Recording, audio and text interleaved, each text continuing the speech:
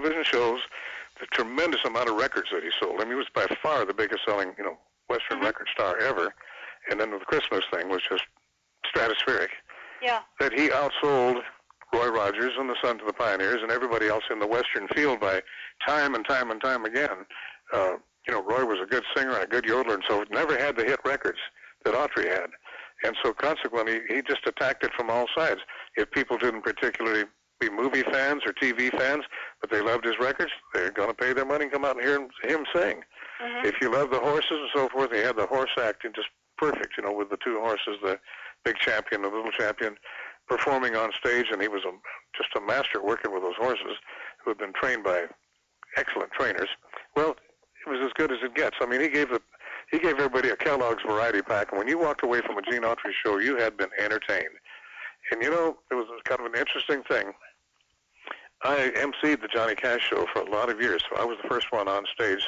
Usually a local disc jockey would introduce me, and I'd come out and do about 20 minutes as a singer, and then I'd put the guitar away, and I would MC the rest of the show. And then the back half of the show would feature pretty much held for the last hour for Johnny, no matter who else was on the show. Later on, that changed, and he would start introducing me at the second half of the show. But the very first person that you saw on stage on a Gene Autry show, as the curtains opened, was Gene Autry, and he emceed the show. And he would say, "Hi, folks. My name is Gene Autry, and I hope that you're going to have a wonderful afternoon or evening." No ego, no big announcement. Didn't have me or anybody else saying, "Ladies and gentlemen, here he is, America's favorite cowboy. Let's please make him welcome here in Milwaukee, Gene Autry." None of that. He just stood there and said, "Hello, folks, my name is Gene Autry, and I hope you're going to have a good time." And, of course, they did. And we did. Now, he had, I need to talk with you about Johnny Cash and so many of the other things that you've been involved with as well.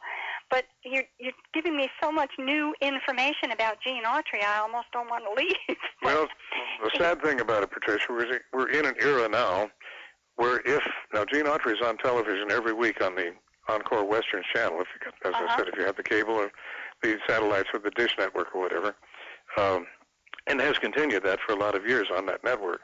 So people are able to sit down with their kids and grandkids, and sometimes great-grandkids, and say, "This is the guy that I loved so much when I was a kid. This is Gene Autry." And you can kind of get an idea. But there's a whole other group of young people today who, when they hear the name Gene Autry, think, "Oh, yeah, he's that rich cowboy that owned the California Angels baseball team." That's basically all they know about him. So that is kind of sad in a way that something of that great career has gone by the by with some of the public today, because he was immensely wealthy and he did so many charitable things that he wouldn't even allow me to talk about when we were working with him and all like that. But the formation of something which is a great love of his, the baseball team, because he was a frustrated baseball player, and if he couldn't play Major League Ball, by golly, he was going to own a team, and he did. And eventually, they said they did win the World Series. But to have that as the thing that you're remembered for is kind of sad, in that I know that there was so much more, and a lot of other people did too. That's not the reason we loved Gene Autry in the beginning, because he founded a winning baseball team, and he was the rich cowboy. How did he get rich? Well, he got rich by being Gene Autry, and then parlaying the funds that he accumulated through the years as Gene Autry into all these business enterprises. So he was a highly successful entertainer and a highly successful businessman, and combined the two to what I call eternal fame. But in some people's eyes, as the media will do, and forget the people who put you there, they will say, "Yeah, that's the Angels baseball team. Well, they're doing great this year, or they're lousy this year." By the way, that's the team that Gene Autry founded. And in some cases, that's the only thing that people know about Gene, was he owned a baseball team. When the movie, which was quite wonderful, Angels in the Outfield came out, the man who paid my way into the Screen Actors Guild when I didn't have the $200 to join, Ben Johnson played the part of Gene Autry in that movie. Now, he didn't work under the name of Gene Autry, but he was a movie cowboy who owned the California Angels baseball team. Wonderful family movie. Picture made a lot of money. Great movie to watch on TV to this day. But Gene Autry was portrayed by another great friend of mine, the great Ben Johnson from Pawhuska, Oklahoma, who saw to it that I got in the Screen Actors Guild, and he was my sponsor as well as the guy that paid my way in there. So, who gets an Academy Award winner to pay your way in the Screen Actors Guild? You know, Johnson won the Academy Award for the Last Picture Show. Yeah. But previous to that, when he was just doing westerns and so forth and was this great rodeo cowboy on top of that, there was another great part of my life. So it all just boiled down to where I have been the luckiest guy that ever walked on this planet, believe me. Well, we are so fortunate to have you. We consider ourselves lucky. We're talking with Johnny Western, who wrote and sang the Ballad of Paladin, if you were with us at the beginning of the show, and that's his signature song. But by golly, you're missing an awful lot if you're not paying attention to the rest of the story here. You can call us and ask some questions or make some comments and say hi to Johnny. 714-545-2071. 714-545-2071. And I'm not kidding. We really are lucky that you're spending so much time with us tonight. This is just wonderful. Well, I'm having a very, very good time, Patricia. And we talked the other day, kind of setting this up, just a little bit of idea of what was going to happen tonight. And I want to say a very special hello and good evening to folks out there, and you told me that you hear from some of them quite regularly, who are not sighted. I guess the old-fashioned saying is they're blind, but they're not sighted, and they love this internet conversation type thing and bringing some of these nostalgic memories back that their memory bank certainly has retained through the years. And in some small way, I hope that maybe these words between you and I have brought back a memory or two that might have meant something in their lives. And I do want to say hi to all those folks and thank you for tuning in. I'm happy they're there, too, because, boy, are they getting a treat tonight. I want to ask one question that relates to both Gene Autry and Johnny Cash, because it's a tour question, and then perhaps we could hop and talk about Johnny Cash for a little bit. When you were out touring, did families ever go along? Not as a regular thing, because it's so devastatingly hard. People don't realize how hard it is, especially if you're doing one-nighters. Now, I did a lot of one-nighters with Gene. The things I talked about with Toronto and Chicago with the anomaly of that 14 days in Toronto and 10 days in Chicago. We did some 2- and 3-nighters, but a lot of them were just strictly one-nighters, like the State Fair in Louisville, Kentucky, the Kentucky State Fair, Buck Lake Ranch in Angola, Indiana on a Sunday, where Gene broke the all-time record with 26,000 people, 10,000 more people than had ever been there for a show before, and they were famous for their outdoor shows there, things like that. And they were very, very difficult for families to travel. My kids were very, very young. In fact, I had one at the time, the daughter that I came to California with, and, you know, being very, very young like that, she couldn't travel. My wife couldn't travel on the road with me. There really weren't facilities with the bus situation or this big station wagons we traveled in or flying on Gene's plane to haul a family around. So you had long, long, long days and weeks and so forth of being on the road, and the telephone was your connection. You just couldn't pop on home anytime that you felt lonesome. You just had to kind of cure that with a phone call and lots of letters, but very difficult to travel. You don't realize that today, a wonderful friend of mine, Martina McBride, who is from the great state of Kansas, and I've known her since she was a teenager, travels on the $500,000 bus and has always taken her 3 girls along with her husband, John McBride, who's done the lights and sound on not only her show but Garth Brooks' show for years.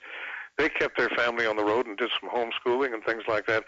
It's an entirely different ballgame since they've had these huge, massive bus and truck shows on the road to do that. Yeah. Realize we did it all on 2-lane highways. There were very few interstates, and we thought 50 miles of interstate was wonderful when we were on the road. And most everything was state roads, you know, and 2-lane highways. And we just didn't have the room to take anybody but the most essential people on the show, and that's the way we did it. Either send the money home or bring the money home and keep the family going. And when you got home, try to spend as much of the 24 hours at home as you could, because you're going to go again pretty darn certain. You know. And we do have a caller. Hello, Lynn. You are on with Johnny Western. Well, hello, excuse me, I'm sorry, Patricia, Walden, and hello, Johnny. How are you tonight? I'm fine, Lynn. How are you doing, and where are you calling from? I am calling from Glendale, Arizona. No kidding. You're right next door over here. I'm in Mesa right now. Yes, and I'm sitting here on the deck right now just kind of watching out and seeing how warm and nice it is and everything, and just in... The hot weather's finally going away. Isn't it amazing? We suffered this summer, I think, waiting for this good weather. You know, Lynn, I moved down here in the middle of May. retired from a radio show on the 10th of April, as you probably heard, came down here to Mesa, and we bought a house down here, moved in on the middle of May, and 100-plus days of more than 100 degrees just since we've been here in the last 4.5 months. Now we're getting a little bit of that beautiful Arizona weather, and I'm loving every bit of it. How about you? Oh, gosh, it's gorgeous. I've lived here for 43 years, although part of that was, in other states. I moved with my company, AT&T, and then back again. But Arizona, to me, is my home. It's so gorgeous. It's a wonderful place. When we first got married, we lived in Scottsdale for 15 years, and this is a second marriage for me and for my wife. We had each had 2 little girls by the time we met each other through Waylon Jennings, and we have one together. So we have a daughter in Queen Creek. We have a daughter up in Snowflake. We have 10 grandchildren here in Arizona, and a couple of great-grandsons, another one on the way around Christmas time.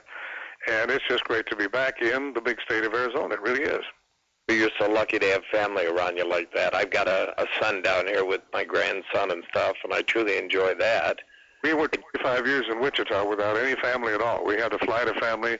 We have one daughter that lives in Rawlins, Wyoming. We have 2 girls in California, one in the San Fernando Valley. We're going to see this next weekend. I've got another one of those lucky things happening. I'm getting the Silver Spur Award from the Motion Picture Cowboys Association for lifetime achievement in Western films and music and movies and so forth.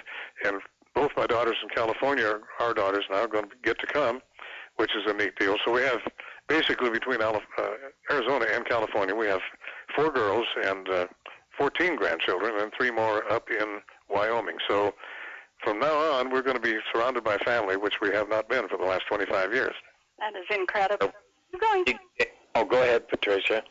I'm sorry. Are you going to be doing any concerts or performances in your area, Johnny? In the immediate area, not until next year. For 14 consecutive years, and Lynn has probably heard of this show, called the National Festival of the West in Scottsdale. And I have performed at that show for 14 years in a row. We thought last year was going to be, this past March was going to be the end of it, but apparently they're going to give her a go next year again. It's always the middle of March for 4 consecutive days, Thursday, Friday, Saturday, Sunday, and they have it at Westworld in Scottsdale, which is a great, great facility. As far as I know, that's the closest I'm going to be performing to home. Most of my things are grab an airplane and fly a long way away. Like last year, I did 4 dates in Vienna, Austria, and played a big festival over there. And we had a couple of days in the Austrian Alps after that. And it could be in as I said, Sault Ste. Marie, Michigan, the next day, or Minneapolis, Minnesota, the next day, as it was last year. So a lot of things. Even when we lived in Scottsdale, when I was touring with Johnny Cash all the time, I didn't play very many shows in the Phoenix area in Arizona. A couple, 2 or 3 a year, but most of them were on the road, and they still are. Well, that sounds wonderful, and I'm glad to hear you're still doing your work at, this late in your career, and I don't mean it that it's bad. That's marvelous to hear you keep going. Well, I'll tell you, man, I've enjoyed every minute of it, and I hope maybe one of these days, if there's something close enough by, you'll come over and grab me by the shoulder and say, hey, I'm that guy that talked to you on Patricia's radio show. Okay, well, I'm going to say something off the record as far as, Westerns and everything. How about have you been to Oregon Stop Pizza? I have not. Oh, it's out there in Mesa. It's and I'm not doing a commercial here or anything, but I love the area. But it's it's got the world's largest Oregon, from the old time days and stuff. That's interesting. Well, this is Mesa is my wife Joe's hometown. She was born and raised here, like the old Statler Brothers wonderful song that they recorded, the class of 57. She was the class of 57 at Mesa High School when there was only one high school here. There were about 12,000 people in Mesa when she grew up here. And as I said, we lived in Scottsdale for 15 years before moving to Wichita. However, today Mesa is 468,000 people. 468,000 people in Mesa, Arizona. It's the 3rd biggest city in the state with Phoenix, Tucson, and then Mesa, and it's just incredible. So there's a lot of places just coming back here that I haven't seen, but I'll take that under consideration, Lynn. Thank you. Yeah, and I always tell the story. I moved here in 1967, and Phoenix was, I think the whole area was around 650,000 or something like that. And the sidewalks had about a foot to a foot and a half curb because of the old horse days. Yeah. I worked downtown Phoenix, and I used to go out every day at lunch and walk to the little shops that had Indian turquoise and all those kind of things, And down in there. Yeah, there was a whole little area down there was just like that. Well, I met my wife in 1966, as I said, when Waylon Jennings introduced us there in Scottsdale, and I remember the city limit sign at that time said Phoenix, Arizona, 771,000 people. And as you know now, the city is over 4 million people, and Mesa is 468,000 people. Well, they all knew that you were coming, I guess. Well, they didn't bake a cake, okay? Although you could have on the sidewalk for a couple of days, some of the heat that we've had out here. Oh, yeah, alongside the eggs, there's no doubt, so. Good to talk to you, Len. Thanks for the call.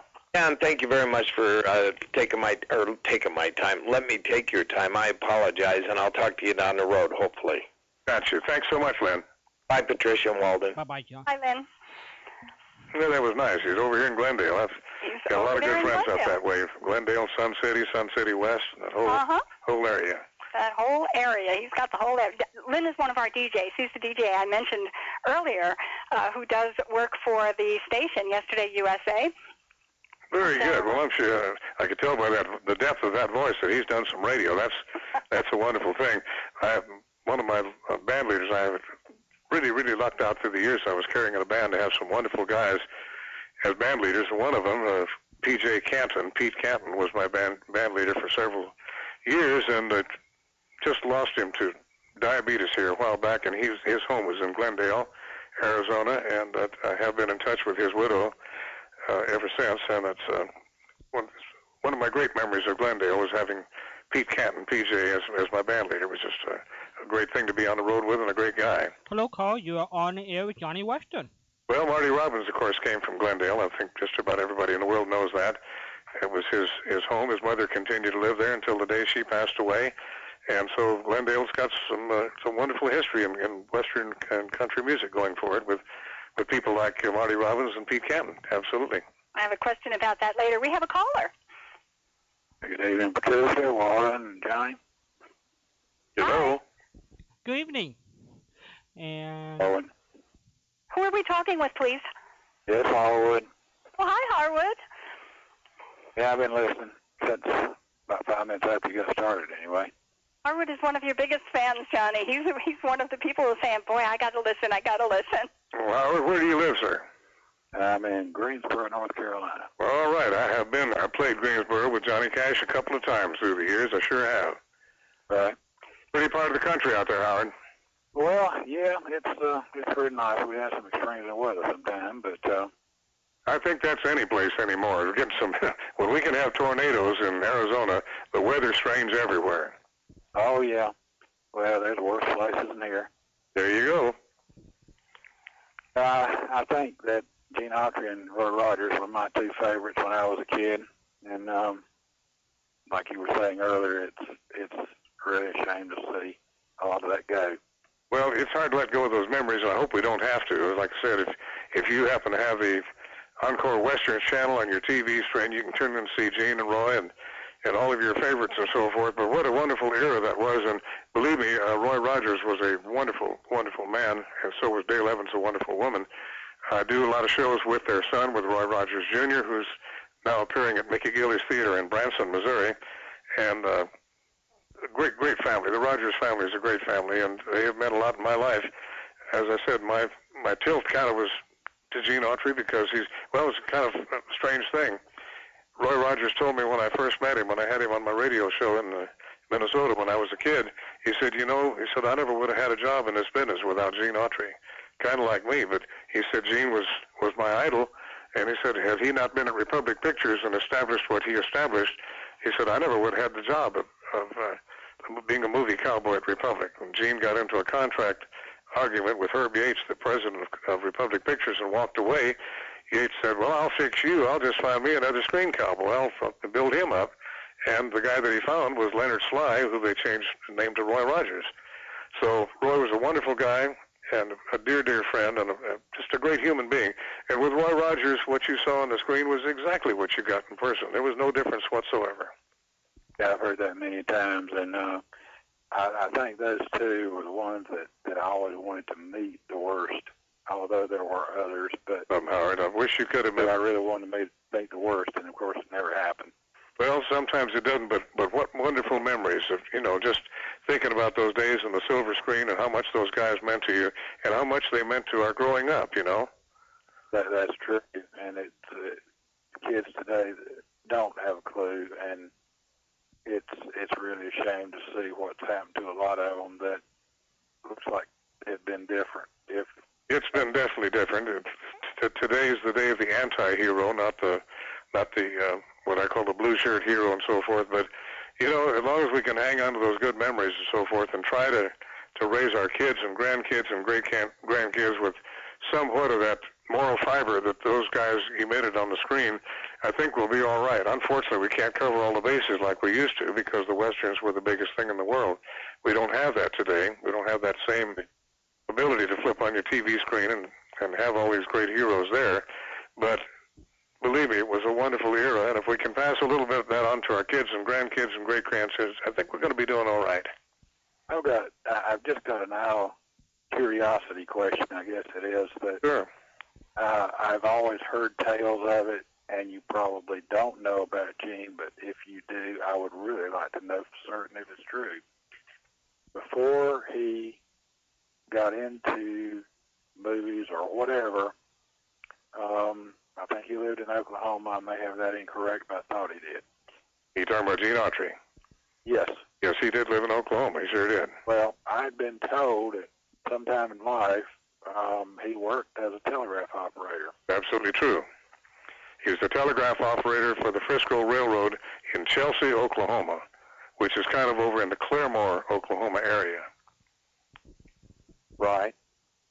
Well, I was more than am now a amateur radio operator, and of course we had to use radio telegraph, but yes, required anymore for a license, but it's still used. But I was just always curious about that, if it was really true. That's really true, and I'll tell you something, Howard. He could, to the last time that I ever visited with him, he could still identify and do Morse code on a telegraph, just like it was yesterday. Like he never forgot how to do Morse code, nor did he forget how to read it. It was an amazing thing. Like I said, he had a mind like a steel trap, but he could still listen to that click, click, click, and tell you exactly what it was saying, and sit down and hit that key and answer it in a moment's notice. 60 years. You never forget it. You get rusty at it and lose some of your speed, but you never really forget it. There you go. Well, that's absolutely true. I'm glad you asked that question. Of course, what we did is a little different than the sounders that were used by him and by the railroad, because it was continuous wave RF type Morse, and they were using international Morse is what's used on the radio. They were using Continental code then on the railroad, but there's not a whole lot of difference in it, just some. But I like to collect old sounders that were used back then. In Gene's life, this happened in 1926 and 1927. Right. This is when he was doing it. And even after he went to New York and started making a few recordings, which were not that successful, he still maintained his work at the railroad on occasion. He'd come back and work 2-3 months and so for the Frisco Railroad, and he still was a telegrapher at heart. He could keep on doing it till the day he died. Well, I've always been curious about that. And absolute true story, Howard. True. Very, very interesting you'd bring that up. You bet. One, I know you worked on stuff for a lot of TV shows and all. Were you involved with 26 Men? No, but I got to watch an episode. They filmed that down here in Arizona. There's right outside of Phoenix here called Apache Land over at Apache Junction, and they did some episodes over there. They did quite a few at Old Tucson, and of course I was living in Southern California, but I was working a lot of shows in this area, and I popped over, and Kilo Henderson has become a friend of mine, of course was a co-star on that show. Very, very fast gunman, very, very, very fast, and he got that job through his gun abilities. He and Tris Coffin, of course, starred in that show. So I watched a film at Old Tucson one time when I was appearing at a place called Tucson Gardens that night, but I never did appear in that show itself. Yeah, I was always curious if you had done the theme for it. No, I didn't. No. Well, that was just another curiosity thing. I won't sit here, and I may wind up calling back before it's over, but I did just want to ask some of that anyway. Well, Howard, it's good to talk to you, my friend, and you take care of North Carolina for us, will you? Right, I'll try. And All right. Patricia, got around to calling you and got you on here. I really am. Well, that's very, very nice of you, Howard. You take good care, and maybe we'll see each other one day, and it won't be like Gene and Roy where we can stand there and shake hands. I sure hope so. I'd love to do that. You take care of them, my friend. You too. All right, Howard. Bye-bye. Thanks, Harwood. Harwood is the instigator in all of this, by the way. He's the one who asked for the John Daner radio. Oh, yes. Have Gun Will Travel. That kind of just amplified all the way down the line and allowed me to get in touch with you. So he's the start of all of this. So I'm really happy that he called in to say hi and had some questions for you. Speaking of John Daner, you told me on the phone last week that Richard Boone had been considered originally for the radio role of Paladin. Is that correct? Yes, absolutely. Of course, the show was already a hit on TV. But Dick was doing 39 weeks a year on the TV show and had no time to do radio or anything else. He had 13 weeks in the summertime, or what they call a hiatus, but he was doing feature motion pictures at that time, like Thunder Drums over in Gallup, New Mexico for MGM. And then he went to New York for 12 weeks on another hiatus and did the Lincoln Douglas debates on Broadway. You know, Dick was a powerful actor, a stage actor, as well as a movie actor. So it was absolutely no time for him to do the radio show.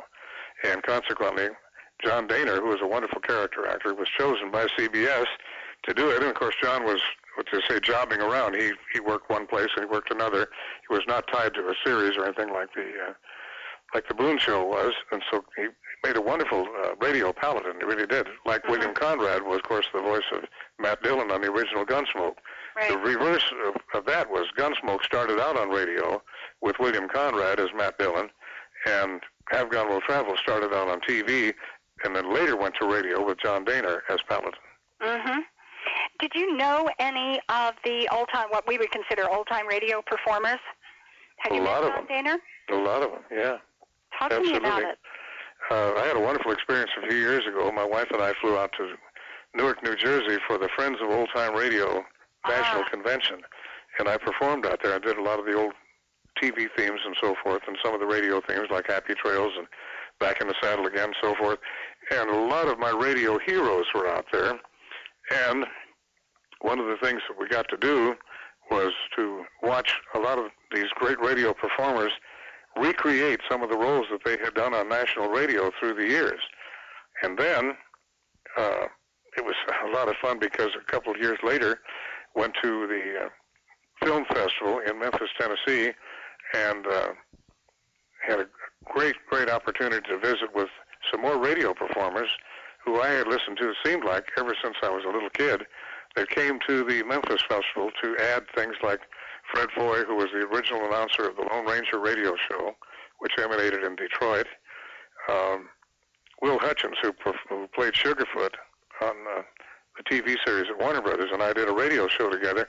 We did a recreation of Jimmy Stewart's Six Gun Theater on CBS, and their Christmas show was a Western version of Charles Dickens' Christmas Carol. Oh, gosh. And I played Bob Cratchit on the show, and Gail Storm, my little Margie, Susanna Gail Storm, who passed away just about a year ago, bless her heart, was my wife. She played Mrs. Cratchit, and Dick Veal, who was the original voice of Tiny Tim in the original version with Jimmy Stewart 50 years before, was there and did Tiny Tim, even though he was in his 70s. He did that identical voice on that recreation of that radio show, which was really a lot of fun. That's a memory thing I'll never forget. It sounds.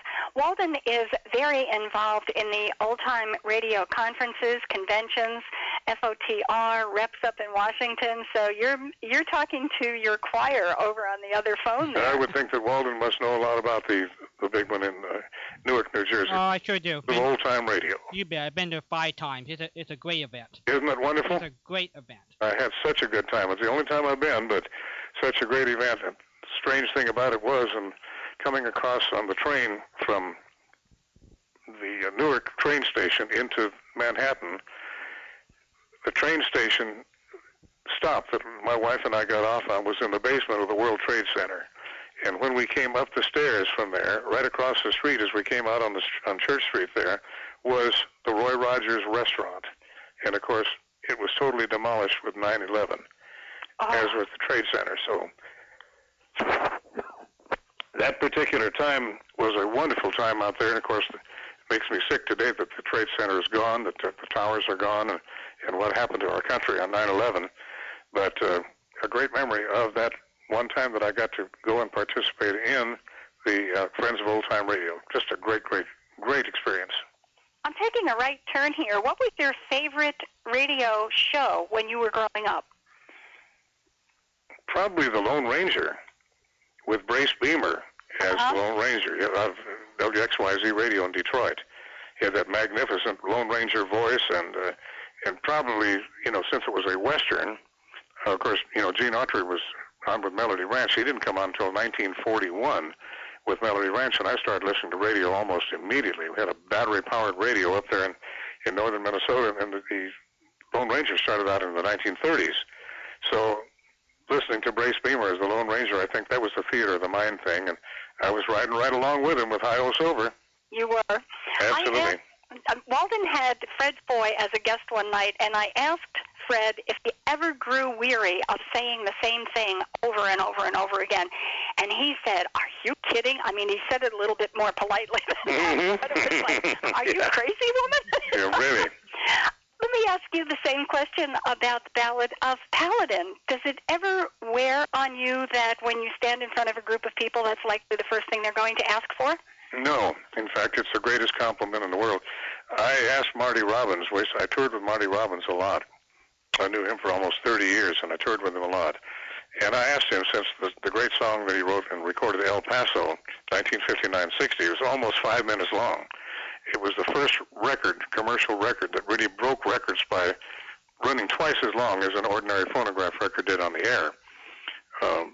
And I said, "Marty, the song is almost 5 minutes long. Do you ever get sick of singing El Paso?" He said, "Never." He said, "Do you get sick of singing Paladin?" I said, "Never." It's just something about it. For whatever reason, I mean, commercial success, yes, but the fact that it is still around for 5 decades, and I have never one time gotten tired of singing it, ever. We're so happy to hear that because we want to hear it forever. You sing it when you're in concert. People ask for it?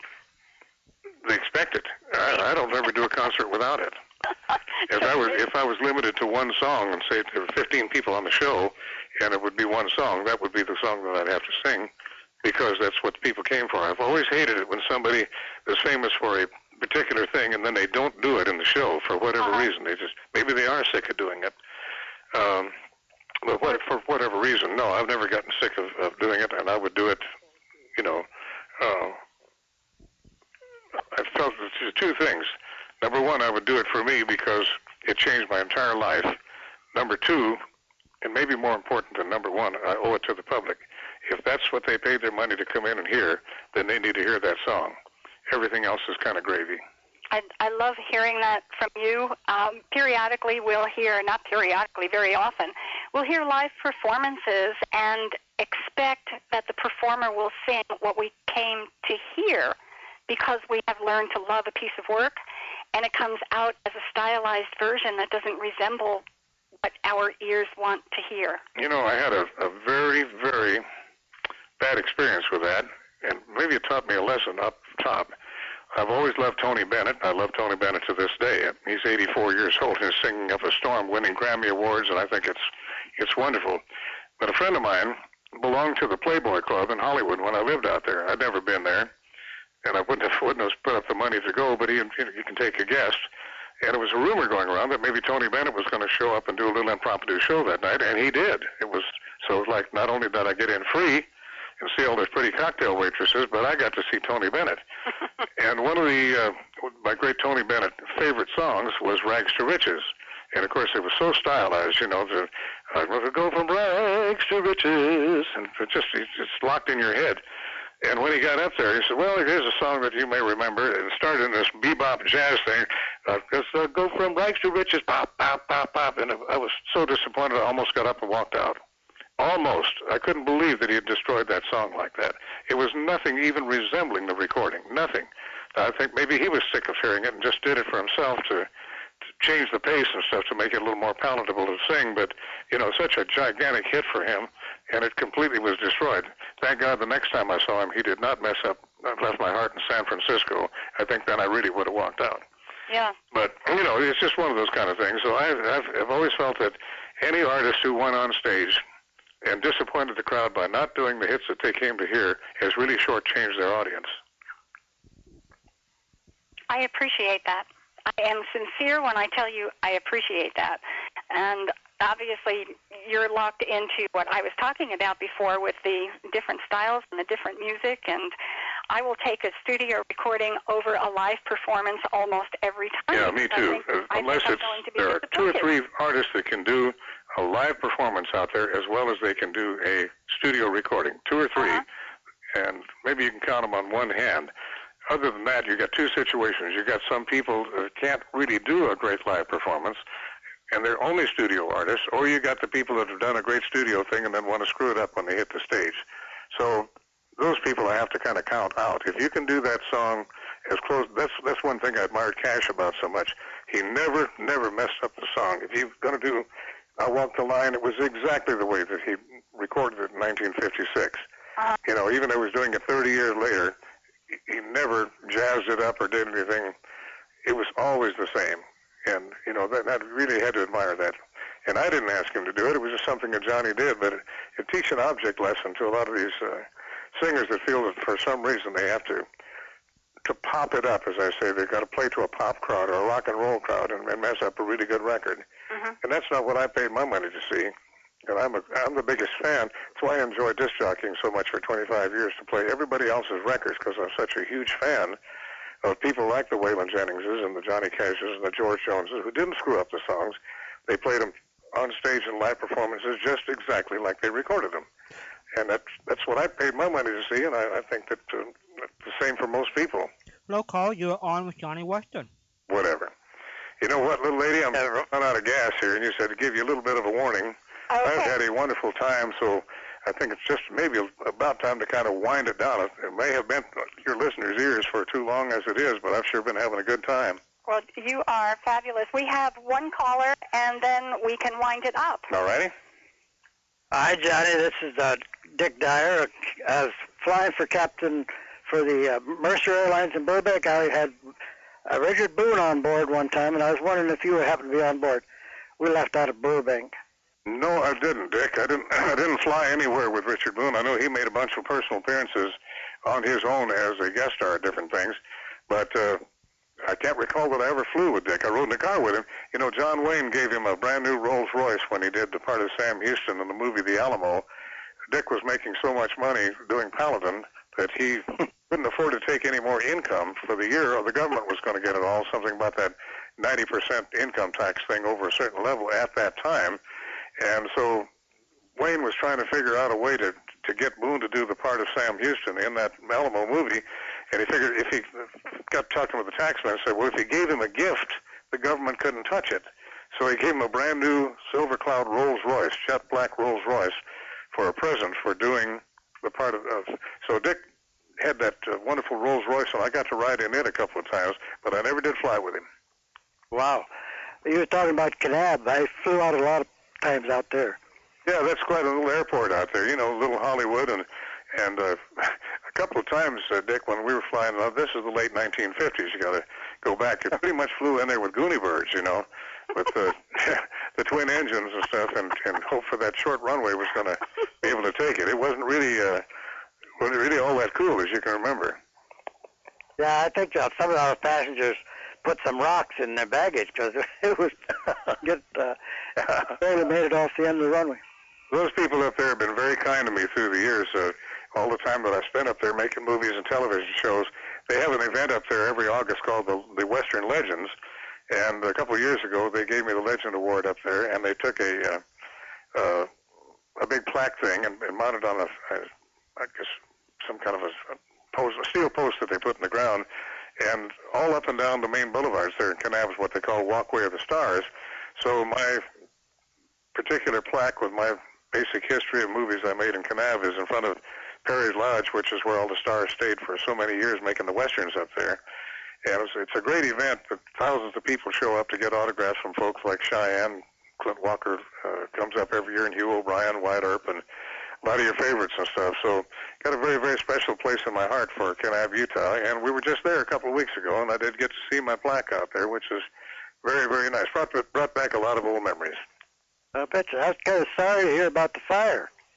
The fire, I drove my wife out there to show where I'd done my very first feature picture. I did 5 full-length features. My very first one was a picture with John Russell, who starred as the lawman on the TV show, The Lawman, at Warner Brothers and ABC Television, and John was the leading man in that show. And the western town was fairly new at that time. It was in very, very good repair, and fortunately I have that movie on videotape so I can look back on it. But they had really let it deteriorate. Clint Eastwood had used that location in 1975 when he made The Outlaw Josie Wales, a seedy-looking little broken-down western town. It had deteriorated quite a bit at that time, but then it burned, and now there's just nothing but a lot of kind of sticks sticking up in the air that are jet black, and buildings have fallen down, the roofs are caved in. It's a very sad thing to see, and it's very visible from the road out there that leads into the Johnson Ranch, which was the big movie location, because of, part of my life and part of my heart are in there, and there she is, all crumbled to the ground. But, those things happen after many, many years. Yes. Well, I've sure enjoyed your story tonight, and it was very, very interesting. So I'll hang up, and thank you very much. I bet you've had some interesting stories your own self as a pilot, and I hope I get to meet you someday. Thank you so much. Thank you, Donnie. All right, take care. Thank you, Dick. And nice people calling me. You're a very lucky lady to have this radio show to be able to do this with a lot of people. It's Walden's show, and he lets me come out. Well, you can see why, Johnny. She does a great job. So she does a great job, and she's been telling me during the week and stuff what you do to put this thing together. People don't realize I'm in Mesa, Arizona. You are hundreds of miles away, Walden, and she's over 1,000 miles away, and we're all like we're in the same room. Right, and we're feeding all down to Texas. It's pretty amazing. I love it. I love it. I love it. Yeah, it's wonderful. Well, I've got 2 things to say and one final question, if you can bear with me on that. First, I want people to know that you have CDs available at Amazon.com, and my gosh, if you need some ear teasers first, get up to YouTube, just type in Johnny Western and appreciate what comes up as samples of his work. You're going to love it. Now, I want you to know, however, that while I was digging around up there and listening to this fabulous music, oh my gosh, I've been up there I don't know how many times, there is one of the clips is of Cowpoke, which you did. Great song. I mean, it's one that people might not recognize the title. As soon as they hear it, they're going to know what it is. But there's a comment underneath it, and all it says is, "It makes my ears feel good." I don't know who made the comment, but I'm very grateful they said that. Cowpoke was written by Stan Jones, who wrote Ghost Riders in the Sky. He wrote the theme song from The Searchers, which I also recorded with the Sons of the Pioneers. The Searchers was voted the #1 Western movie of all time. And, of course, it's a great John Wayne movie with that wonderful cast of John Wayne and Vera Miles and Jeffrey Hunter and Ward Bond, that whole great cast. 1956, The Searchers, and so I was thrilled to death to get a chance to record that song with the Sons of the Pioneers. And Cowpoke, Stan Jones was one of the 2 greatest Western songwriters in the world. I've talked about earlier tonight by Bob Nolan, the Sons of the Pioneers, writing Cool Water, Tumbling Tumbleweeds, The Mystery of His Way, so many great, great Western songs. The other great writer was Stan Jones, and he wrote all those great movie themes, including the theme from Cheyenne on television. Cheyenne with Clint Walker comes on just ahead of Have Gun Will Travel on the Westerns channel every day, 5 days a week. So you get to hear that piece of music before our show, Have Gun Will Travel, comes on. So, Stan is buried here in Arizona. Unfortunately, he died very, very young of a heart attack at age 49. And as I said last Friday and Saturday, I was performing in Wilcox, Arizona for the 59th annual Rex Allen Days. And Douglas, Arizona is very close to Wilcox. And I couldn't keep Stan Jones off my mind over there with all the great songs, and he was a musical mentor to me as a songwriter. I wrote the Ballad of Paladin because I was actually playing Riders in the Sky at the time that I wrote it. So I went one to the other, and like I said, Stan, you are going to be my musical mentor forever. So when he wrote Cowpoke, I really had to record that song. I actually got that song from Rex Allen Sr., but I got the greatest compliment in the world because there have been many recordings of that song through the years. And Stan, before passing away, thank the good Lord, said, "Kid," he said, "that's the greatest recording of my song that was ever done." And I'm going to attribute 50% of that to the Sons of the Pioneers, who did that great backup yodeling behind myself, the Cowpoke theme. Mm-hmm. And that song has meant a lot to me because it has probably been the second biggest Western song besides the Ballad of Paladin that I've ever had.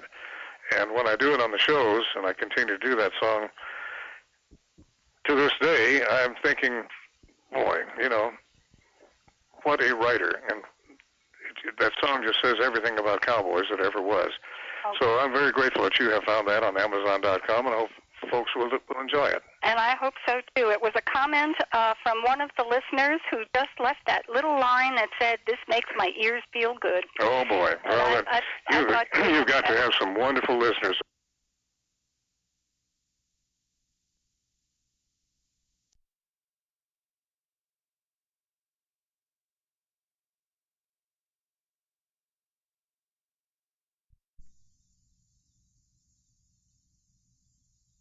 Out there who have enjoyed what I hope are some of the best times of their lives, because they certainly were for me. As I said, in just a few days, October 28th, I'll be 76, and I feel like I'm 26 at heart when I hear and see the things that made me the happiest in my life, to be part of the Western movie, the Western television, Western music industry, and to see how it affects people to this day. There's a goodness and something very American about Western music and Western movies and Western TV shows. It belongs to us. It doesn't belong to anybody else in the world except us. That is the United States of America, which I'm very proud to be a member.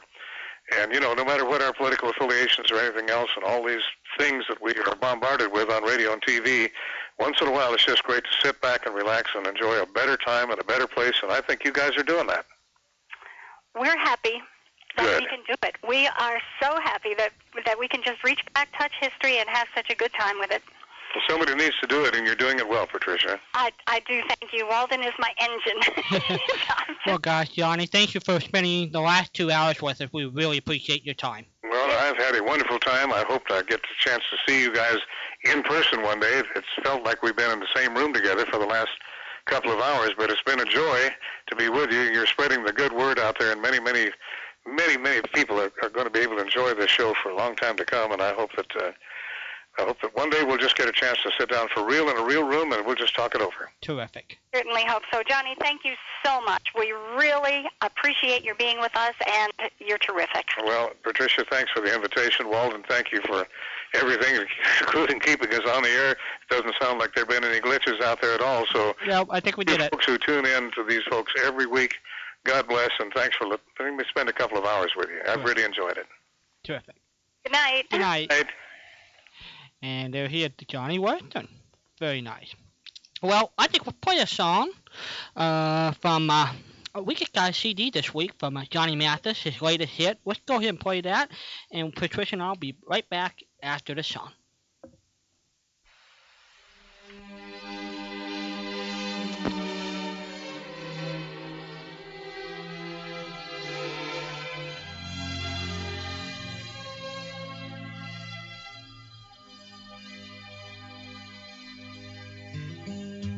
I bless the day I found you. I want to stay around you, and so I beg you, let it be me. Don't take this heaven from one if you must cling to someone now and forever. Let it be me. Each time we meet, love, I find complete love. Without your sweet love, what would life be? So never leave me lonely. Tell me you love me only, and that you'll always let it be me.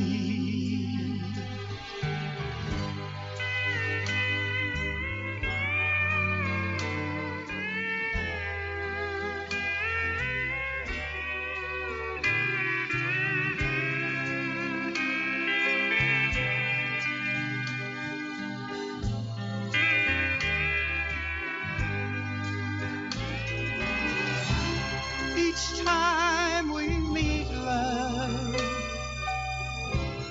I find complete love. Without your sweet love,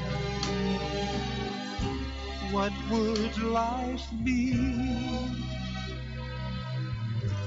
So never leave me lonely. Tell me you love me only, and that you'll always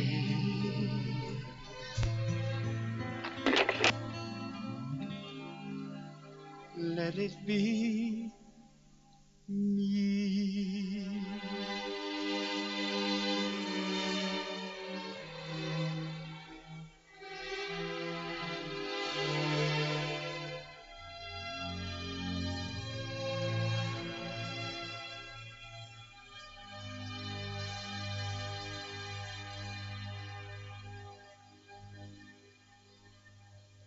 And there's Johnny Mathis' latest album. And hello, Patricia. Great song. Hello, Walden. Hey. Oh, everybody. My gosh, what a great time we had with Johnny Western. Good thing Patricia can carry the interview. I had to mess with my board trying to make sure everybody could hear me. I had little gremlins running around here, and I figured out very end what happened. So. Oh, see, it wasn't my ears after all? Well, you know what I think what happened? What? There's a master control with my microphone, and somehow that got tuned down. So I was messing around. I was unplugging, replugging, doing different things from my microphone to make it come back alive. And then I decided to look at the master switch, and that's what I turned it up at the very end. So. Okay, so you didn't have to turn me up after all. Am I back to a 4 then? I moved you back down. Okay, thank you. Oh, my goodness. Yeah. I'll tell you what. I don't know how you do that over there. Oh, well. Hey, everybody, you can give us a call. 714-545-2071. Or you can let Patricia and I chat for a little bit, and we're going to play a favorite show fairly soon. We're going to have a break. But if you want to sneak in during this segment, you can. 714-545-2071. So how was your week, Patricia? My week was fine. I'm just sitting here hoping that Johnny Western will come back and join us again down the line sometime, because he's got a whole lot more to talk about. Well, considering we never really touched upon the Johnny Cash part of his career. Not the Johnny Cash part of his career, not his songwriting awards and recording. We only touched on that a little bit. We did talk some about his acting career. And I've got some personal questions that I'm going to ask this one by email. I did give him a heads up on it, but he wears black. And Gene Autry was a good guy. He had the white hat. You know? So I just all of the clips that are up on YouTube of him have him wearing black, and I've wondered why he chose black. Whether or not it had something to do with performances or personal taste. So that was my curiosity question. So I'll ask him and let everybody know. Wow. Not wow. It's just a little one, you know. But it's one that just jumped out at me. He wears black all the time. And he sounds, by the way, anybody who is out digging around on YouTube, you will discover that he sounds today like he did in the Ballad of Paladin. The difference is that Paladin that you heard at the beginning of the show is a studio cut, so it is perfect. And what you will hear up on YouTube are live performances that have amateur recordings. And even at that, he still sounds fabulous. So I was really happy when he said yes, he would be able to join us. The end. The end. How was your week? We've been good, learning stuff. That's always good. Learning stuff, sound software stuff. Trying to be a computer guy. For little old me, that's a new adventure. Trying to get into the modern era of technology and sound recordings and all that kind of stuff. Walden grows up, he wants to be a geek. Walden just likes to pass through and get the stuff transferred. That way, if best I can get it out of analog into the digital format, and I can share the stuff. Yes. Well, you did give me the location for anyone who's interested in what Walden is doing to me this week. He sent me to a website to download a program that will allow him to, in this same system, it's an internet storage site, so he can upload shows that he has recorded, and I will be able to download them. It is not an ABC type installation. Well, if you need help, let me know. We got people who set me up, so we can help you out with that. Yeah. But I don't know more than anybody. Other people know more of that than I do. I'm just so grateful that televisions and computers come with an off and on switch. I am too. I need to know. I am too. I was looking at the email program and I realized, well, the freebie is great, but considering the files I'm uploading, yeah, it cost me. I said, well, maybe I can sweet talk Patricia going the other route, and we can sneak it through. So there. So there. 714-545-2071. Give us a call. Let us know how you're doing. And if you were with us during the Johnny Western interview, how it made you smile. I hope it did. 714-545-2071. We'll be getting back into the swing of more interviews. My life of trying to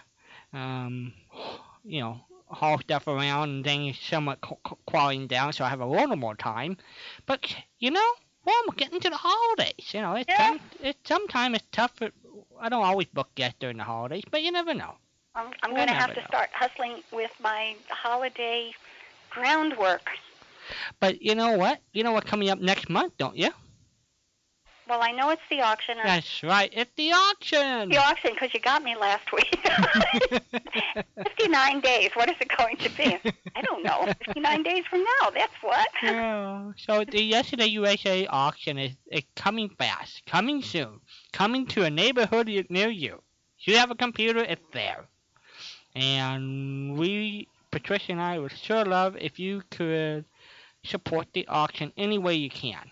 And it doesn't have to be anything big. Just little stuff could help us out. And? You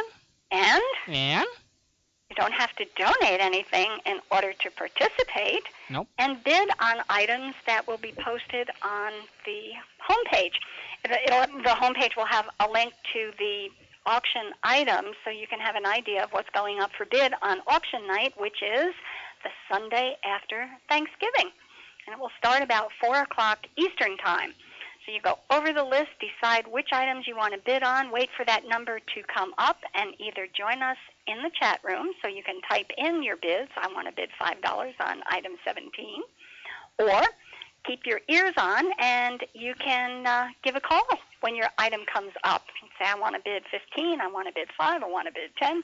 And go home with some really neat things for a very small amount of money by comparison to the package you're getting. Or if you're not going to be around, you're going to be gone Thanksgiving weekend, just help out and maybe donate an item. That would be great too. Mm-hmm. And an item does not necessarily have to be old-time radio related. No. And if you have something that you would like to send in to be part of the auction, you can send it to Kim Bragg, B-R-A-G-G, and they are at the same address as the station because they're all together in the same location. It's 2001 Plymouth Rock Drive, Plymouth, Rock Drive, Richardson, Texas, just the way it's spelled just the way it sounds, RICHARDSON, Texas, 75081. You got that memorized practically. I do. I've written it out so many times with the CDs that I send out that I finally, it took a long time, I finally don't have to look anymore for the zip code. I had the address really well, but the zip codes I get all messed up. I tend to transpose numbers, which is how I get into trouble sometimes. I call people I'm not supposed to. It's just, you can wind up with some really interesting phone calls when your brain transfers numbers around. I got this little, just enough of a touch of dyslexia and I've learned how to undo. So if I say telephone numbers out loud and then dial them, my brain is fine. Trouble, and I've gotten some pretty interesting pickups on the other end as a result of my misdials. Hello there. Hi there. Hello there, call. You're on with Patricia. Well done, Patricia. Ray. Hello, Ray. Hi, Ray. How are ya? Good. I had to call and tell you what a great interview. Wasn't he fabulous? Oh. It was exceptional. Wow. Oh. I had to listen to him all night. He was just exceptional. Now, as soon as the interview was over, I went online to see if he had a website or anything. I couldn't find anything. I couldn't either, and he gave me the signal. He was ready to wind down. One of the things I had on my list was a website. I discovered, I dug around, oh my goodness, trying to find information. I located a website address, and it was his, but it had been discontinued as of August. And I don't know if it has simply lapsed and it's going to come back up, or he has finished because he was finished with the radio station. I don't know. But I'll put that in my email as well. Yeah, that would be great. I tried to call in, and for some goofy reason, I was dialing, I think, a 972 number, and I got voicemails. Well, that I don't know why. That go down to Texas somehow. Oh. That's okay. Oh, that's right. It was the 972 is the station in Texas. Yeah, Not Walden. I should have been paying a little closer attention then. I kept getting voicemail, so I thought, people are on the line. But in any event, I did want to ask him if he had a website, because I would have, I'd like to be in touch with him. Now, do you know at all does he have a book, a biography, anything like that? I did not come across any, and Ray, you're tripping right into the questions that I had hoped we would have time to talk a little bit about, and we didn't get there. I know that he has the CDs. I have not come across a book. I don't think he has written anything. But there's a fair amount of information on the Internet about him, and YouTube will give you some really good goodies. Yeah, I was, I'm at this point, I'm in Wisconsin. I'm on dial-up, so okay. YouTube would take me an hour to listen to a song, a couple of blurps at a time.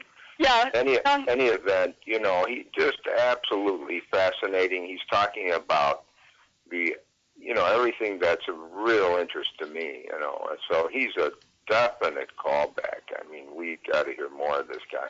And he's so gracious, and my goodness, all you got to do is breathe something on him, and he carries on he gives you all this gold, all these phenomenal, wonderful tidbits of information. It's exceptional. And, Gene Autry was always one of my favorites, and, I was glued to the TV set for a half hour every, I can't remember what day it was, but I was there, just unbelievable. What a marvelous, marvelous interview. Gene Autry was your kid. I had an opportunity to talk with him for a little bit about a week ago when we were finalizing and setting this up. And by the time we finished, it was supposed to be a hello, is this okay? This is a great date. Thank you very much. And we were on for almost an hour. It was just It's just such an easy conversation, I guess, is what it is. It's not question and answer. It's just a conversation with an old friend. So I'm just so delighted that you had a good time, too. Yeah, just exceptional. And it seemed so gracious and so kind. He was talking about the generosity of Gene Autry, but he sure has captured that spirit as well. I agree. Yeah, it made just listening. It was like listening to an old friend. So it was just phenomenal. I was really, really happy to hear that one. Hello, guys. Can you hear me? Sure can, Ray. You bet. Yeah, I'm losing steam on my cell phone. Uh-oh. Here. Okay. I was going to ask you if I ever sent you any Hopalong, not Hopalong, Gene Autry's. Did I ever send you Gene Autry? No, and I would love to have them. Okay. Well, your cell phone is dying. I'm going to ask a real quick question. Who lived in Pine Ridge? Which characters lived in Pine Ridge? That was Lum and Abner. You got yourself some Gene Autry. Patricia, as always, you're terrific. Walden. Same here, Ray.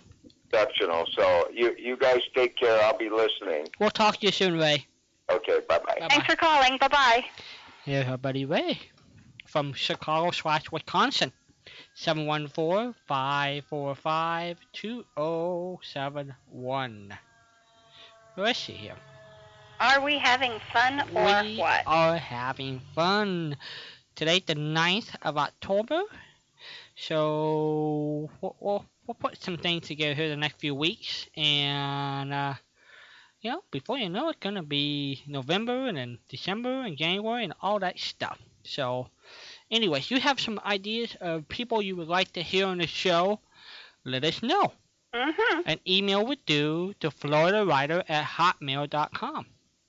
If you like to be in touch with Patricia, that's the best way to do it. 24 hours a day, 7 days a week, plus whatever she's up. Which is a lot. Because she's awake. All the time. Well, all the time that most people are asleep. I just do it backward. So I did send an email to Sarah Karloff. Okay. And the last time I communicated with her, it took her a little bit of time to get back to me. She was really, really busy.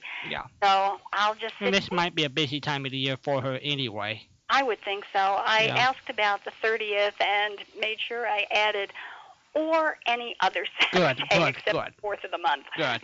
So I do hope she'll be with us. I have the interview that she did with Bill and Mike in 2000. So I'm going to be listening. I think it was in June 2000.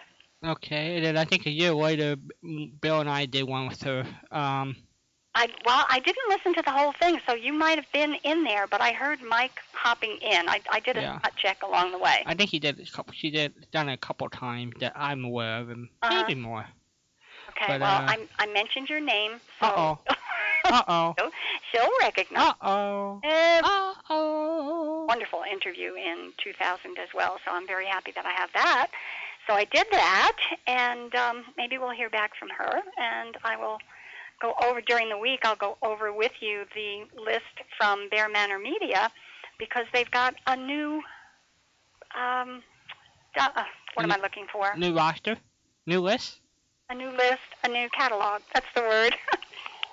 Excuse me, my whole life is passing in front of my eyes here. I'm losing words. Yeah, also what we probably should do is go over some of the celebrity people you might want to have on the show. Exactly. Yeah. But I had downloaded the entire list that Ben Omart has up at bearmanormedia.com, which, everybody, is a fabulous place to get material, books, audio books about old-time radio. He's got a lot of others up there, television and other entertainment-oriented books, but an awful lot of old-time radio-related books, so it's a great place to go. So I had downloaded or copied and pasted his entire list and was going through and crossing off the modern television and things like that.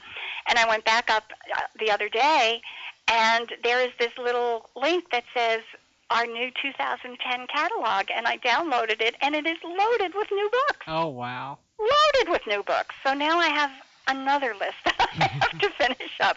But I'll send you the ones I have so far. And you know any other publisher that does sort of what he does?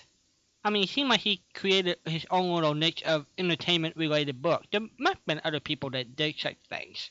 there must be. I mean, it's rare to have someone come up with a really, really, really brand new, one-of-a-kind idea. Somebody has either done it or done something similar. I don't know of anybody who has done it the way Ben has. Yeah. It's a unique way to do it. It is exclusively entertainment, Mm-hmm.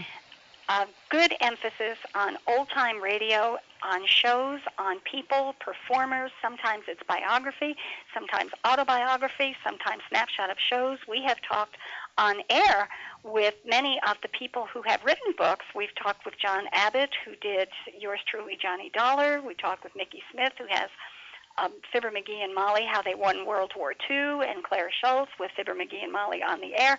We've had many of them as guests, but that's just a little teeny drop of what Ben is offering up at bearmanormedia.com. So visit. Well, I'm thinking about on the 3rd of October, Patricia, is the anniversary of Wars of the World. Mm-hmm.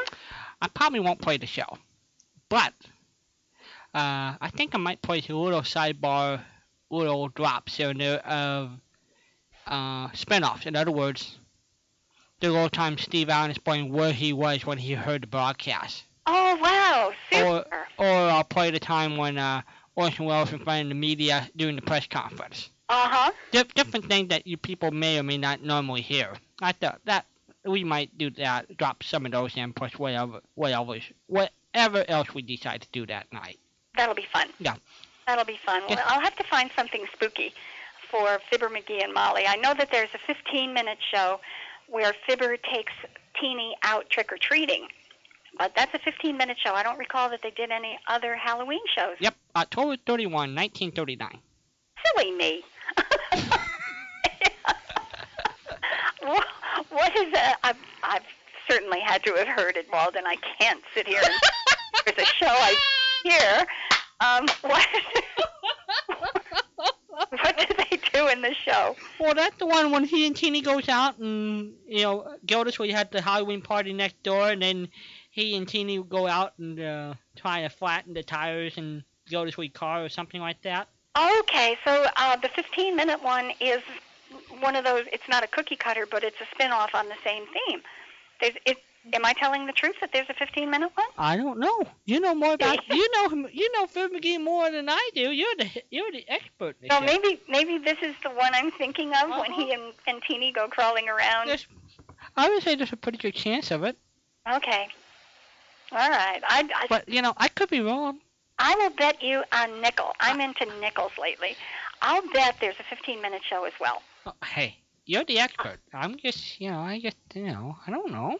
I don't think there was an audience. I don't recall that there was an audience for the one that I'm thinking of, so that would make it a 15-minute show because they didn't have the audience in those. By the way, for those Phil McGee and Molly, a brand new 40-show set just came out this week. Phil McGee and Molly shows, which I've never seen before. Really? For a low price of $17.95. What did they get for $17.95? Radio Archives released another 40 sets of the 15-minute 1955 Fibber McGee and Molly shows. And they have dropped their prices all the way down to $17. In fact, you can get the set for 99 cents. If you buy a few other items, you can get the Fibber McGee and Molly set for 99 cents. I love the fill in there. Yeah, but. But anyway, Radio Archive, I think it's .com over there, but they just put out, they have 10 sets of Fibber McGee and Molly, the 15th, and they just released the past week. The latest one, and I just got that Friday. So there. Walden? Yes, my dear? Pick me. I have a question. Wave your hand. My hand is up in the air. Oh, I see it. You have a question? I do. October 31st, 1939 is in my files as the Wistful Vista Auto Show. Give me another date. Hold on. It's in your brain. I know it's in your brain.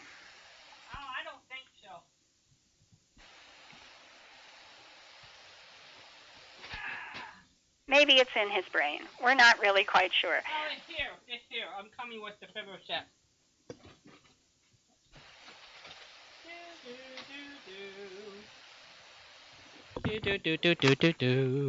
Let's see here. Okay, the one that I'm thinking of is a 1953 show, Trick or Treating with Teenie. It's on October 30th, 1950. That's that I had in my brain. Well, that's a good brain to have. You have a good brain. At least I remembered one. If there are two, I don't know about the second one, but I'm so proud of myself I remembered one. Okay, let's see here. I have October 31. Let's just fast forward to the end of the tape here. Nothing like doing something live. As You my little mic. rascal, you have a tape. You can just, oh boy. Oh boy, huh? I know. And you know what? I don't know if you caught it, but Johnny was talking about Henry Aldrich. I missed that. And I'll tell you how you missed it. How did I miss it? I was talking. I know, but I was listening. I didn't step in because I was trying to fix my microphone. Let's see here. Oh, he talked about Little Beaver. But he talked. And that with Robert Blake was Little Beaver Nothing on. could be easier than using this Let's see famous here. floor polish. You simply put it on your floor, and in 20 minutes the floor has gleaming, sparkling beauty. That's why Glow Coat is called self-polishing. It actually does the work itself. You can use Glow Coat on your painted and varnished wood floors, too. Get some from your dealer tomorrow.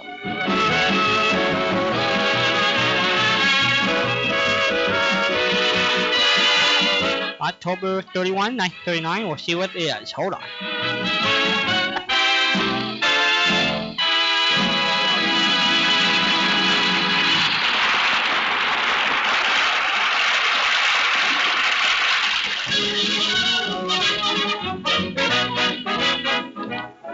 This, you might know, is the week of Wistful Vista's annual auto show.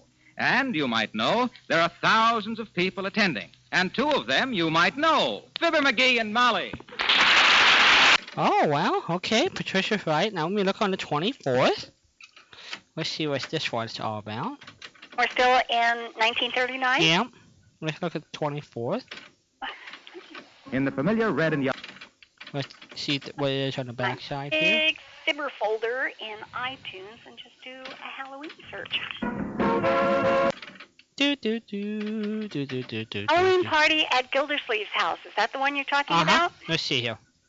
Halloween party at Gildersleeve is October 24th, 1939. Okay, let's see. Oh, baby, does this bed feel good to Papa? Oh, say, remind me to tell you sometime about the trick I pulled on Gildersleeve tonight, Molly. It was a peach. What a party that was. Good night, Molly. Good night, dearie. Okay, we'll rewind a little bit, but that's the show. See? This is the show, the one that you're playing there, the Halloween party at Gildersleeve's house. Uh-huh. I don't know about the beginning of it, but, I know. He and Teenie soaked Gildersleeve's car windows. That's right. Let's see where we are here. And I would live life through with a song in my heart.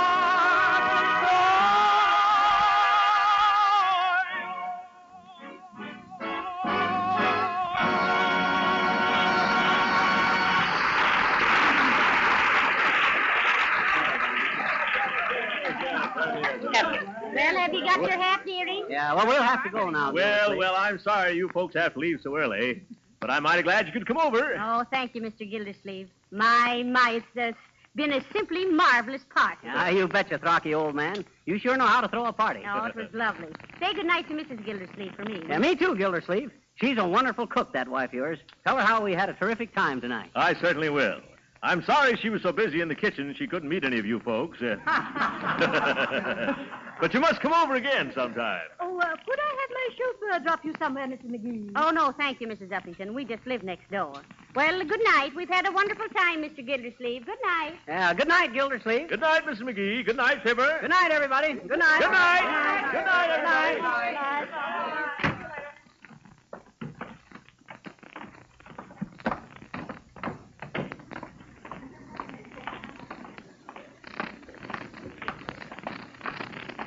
Did this sound familiar, Patricia?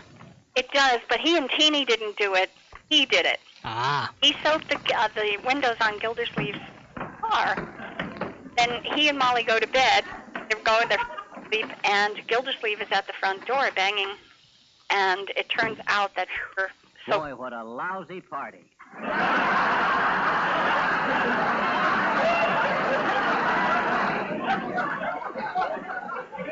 Heavenly days. Whoever told them they knew how to entertain? Yeah. Old Gildersleeve and his expensive cigars. Look at 'em. Dry as a bone. All 10 of 'em. Well, I'm going right up to bed, dearie. I'm tired. Yeah, well, I'm coming up, too. So they're going to bed. They're going to bed, and Gildersleeve is going to come pounding on the door.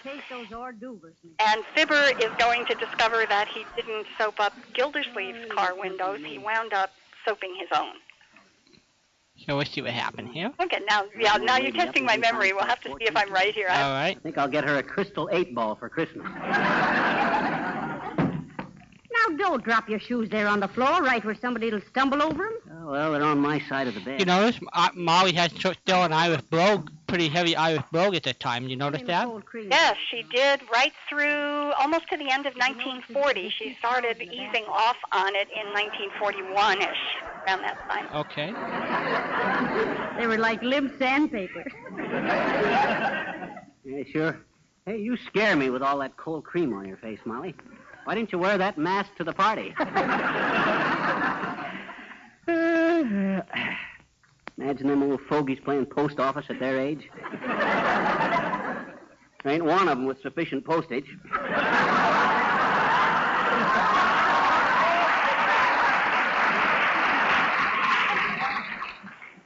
What time will I set the clock for? Oh, not too early, dearie. I'll want to sleep a while in the morning. Me too, after a night like that. That ghost story of Mr. Wilcox. Yeah. I'll bet the sponsor haunts him. The way those people ate. Did you see the old-timer? He was chasing the hammer on like an actor's agent.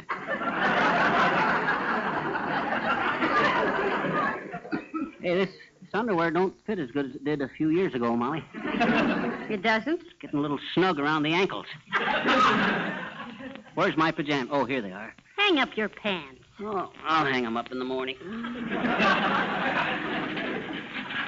Oh, baby, does this bed feel good to Papa? Oh, say, remind me to tell you sometime about the trick I pulled on Gildersleeve tonight, Molly. It was a peach.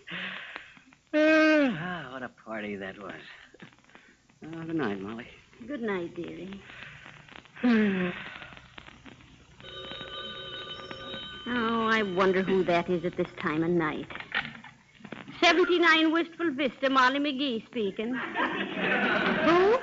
Oh, yes. Oh, well, that was real thoughtful of you. I'm sure he'll appreciate it. Thank you so much. Yes, we had a simply wonderful time. Yes. Good night. McGee, that was Mr. Gildersleeve. What'd that stuffed shirt want? Well, he really did you a favor. Hmm? He said he forgot to tell you while you were over there. Forgot to tell me what?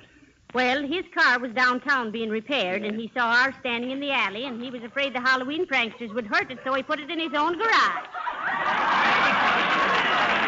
That was nice of him. Maybe he ain't such a bad... What? What? My own car? I let the air out of my own car. There we go. Oh, so Missed 3/4 all the way around. I did too.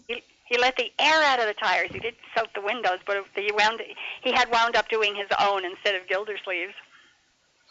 Now, interesting. They were talking about post office, and I know that's a kissing game, but I have no idea how they played it. I guess it's something to do with a closet, I guess, but that's about all I know.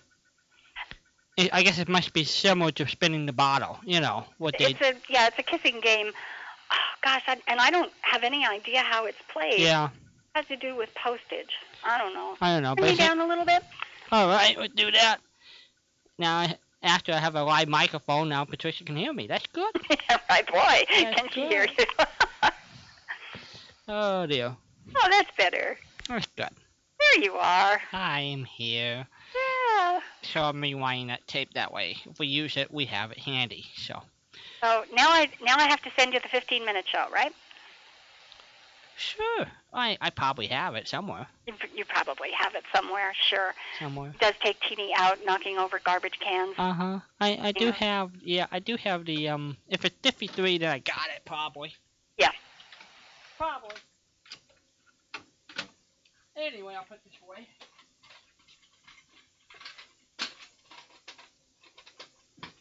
Good old Walden. He's always finding stuff for us. Oh, I know. 714-545-2071. We have trivia questions tonight. I have Walden's trivia question tonight. Do-dee-doo-doo. I think you're going to know this one, but it's sort of the theme, you know? Oh, yeah. And you know what, folks? We might play a show right away anyway, so if you want to wait till, if you want to get some helping hand Okay. on stuff, we can do that too. So whatever Patricia wants to do, just up to you. Well, I think we ought to make Walden a little bit nervous about his question, and we'll play the show first. And Walden won't come back, but Patricia will be here, so that's okay. What? Say what?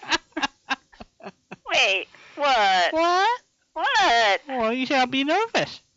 Oh, yeah, but if you don't come back, neither do I. You are the man with the buttons and dials. Oh, that's true. Yes. That's I mean, it's true. like sitting in an airplane, and people say, well, when it's your time to go, you go. I just don't want to be sitting next to the guy in an airplane whose turn it is, you know? That's true. So this is the same thing. If you go, I go. We're a team. We're a team, right? Yeah. Like frick and frack. Yeah. All that kind of stuff. Oh, yeah. Yeah. Well, one of the really neat things when people call in later for trivia or to say hi, I have a whole list of shows that either have never been asked for or have rarely been asked for, and certainly not recently. So I'll go over that list, and that's in addition to everything. But I found a new set of Have Gun Will Travel that is superior quality to what I had in my files. So I thought that was pretty nifty. That's good. Did you come up with the 3 audition shows? Oh, I didn't look. I just was so very happy that I found them. I don't think so. I may have them in my old file. Heaven help me, I think I dumped it. Oh, that's okay. Oh, dear. All right. Now, see, you're going to make me go out and look? No, just asking a little simple question. Well, it was a yes-no question. Okay, You're not going to amplify on it. No, just we're hacking. Three auditions. Does that mean 3 different people? 3 audition people applied for Paladin. Who were the other 2? I think I have it in my files. Let me go look. Walden's got instant. I mean, it's like he can just reach out and touch. He's got everything there. I have an idea. Can I show you Johnny Mathis song, and I'll go pull up the audition for you? Okay. So here we go.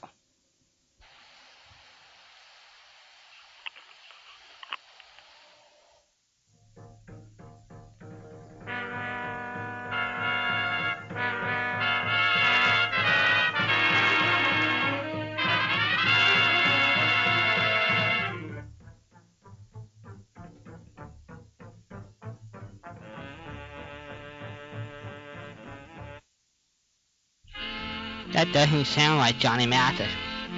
Oh, Walden, you put the Johnny Mathis CD away. No wonder. No wonder. You know, I tell you, these DJs just don't know what they're doing. Like me.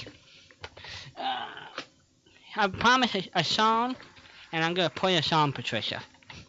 You know that? I know. If you promise, you do something. I know you do.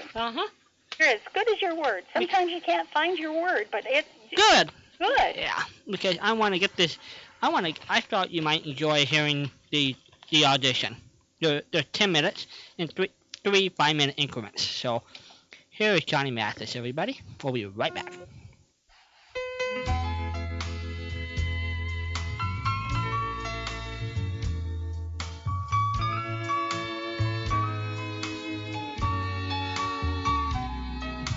Crazy